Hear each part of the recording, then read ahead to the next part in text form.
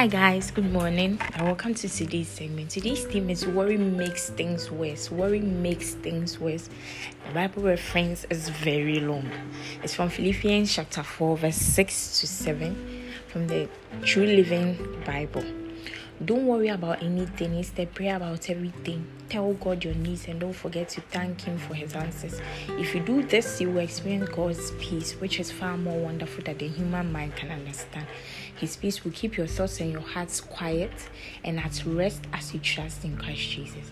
Don't you just like the fact that as a Christian, you're not supposed to worry over anything? It takes the stress out of life. Worrying only makes things worse. Recall the words of Jesus in Matthew chapter 6 verse 27. He said, "So which one of you by worrying could add anything to your life?" Refuse to worry about your rent. Refuse to worry about your health. Refuse to worry about anything. Some people believe until they are worried and flustered, God won't do anything about their situation. What they don't know is that worry actually short circuits the power of God in one's life. If worrying had any positive effects, God would have said, "Be worried. In fact, be very worried." But He never said that. Rather, He said, "Forsake your worries." Why would you say, "What will we wear?" For that is what the unbelievers chase after. Doesn't your Heavenly Father already know the things your bodies require?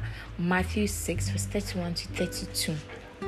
Worry is a fiery dart of the wicked. Ephesians 6 verse 16.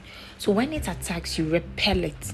Use the word against it. Every day be resolute that you are going to practice God's word. His word says, don't fret or worry. Instead of worrying, pray. Let petitions and praises shape your worries into prayers, letting God know your concerns. Before you know it, a sense of God's wholeness, everything coming together for good, will come and settle you down. It's wonderful what happens when Christ displaces worry at the center of your life. Hallelujah.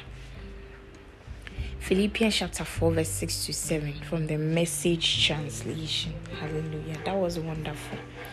For further study, read Matthew chapter 6 verse 25 to 34 in all verses, so that you get a deeper understanding on faith. If you are taking the Bible in 1 year, Psalm 64, 65, 66, and 67, and also Romans chapter 7, verse 7 to 25.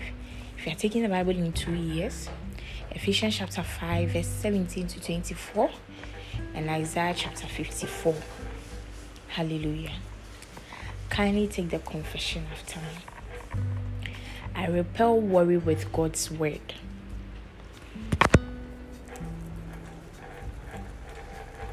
I'm anxious for nothing, but in everything, I make my requests known to God, and the peace of God that passes all understanding garrisons my heart and mind. All things are working together for my good. I can never be disadvantaged. Blessed be God. Worry makes things worse. Refuse to worry and you are never disadvantaged. I love you dearly. Enjoy the rest of your day and I'll speak to you tomorrow. Bye bye.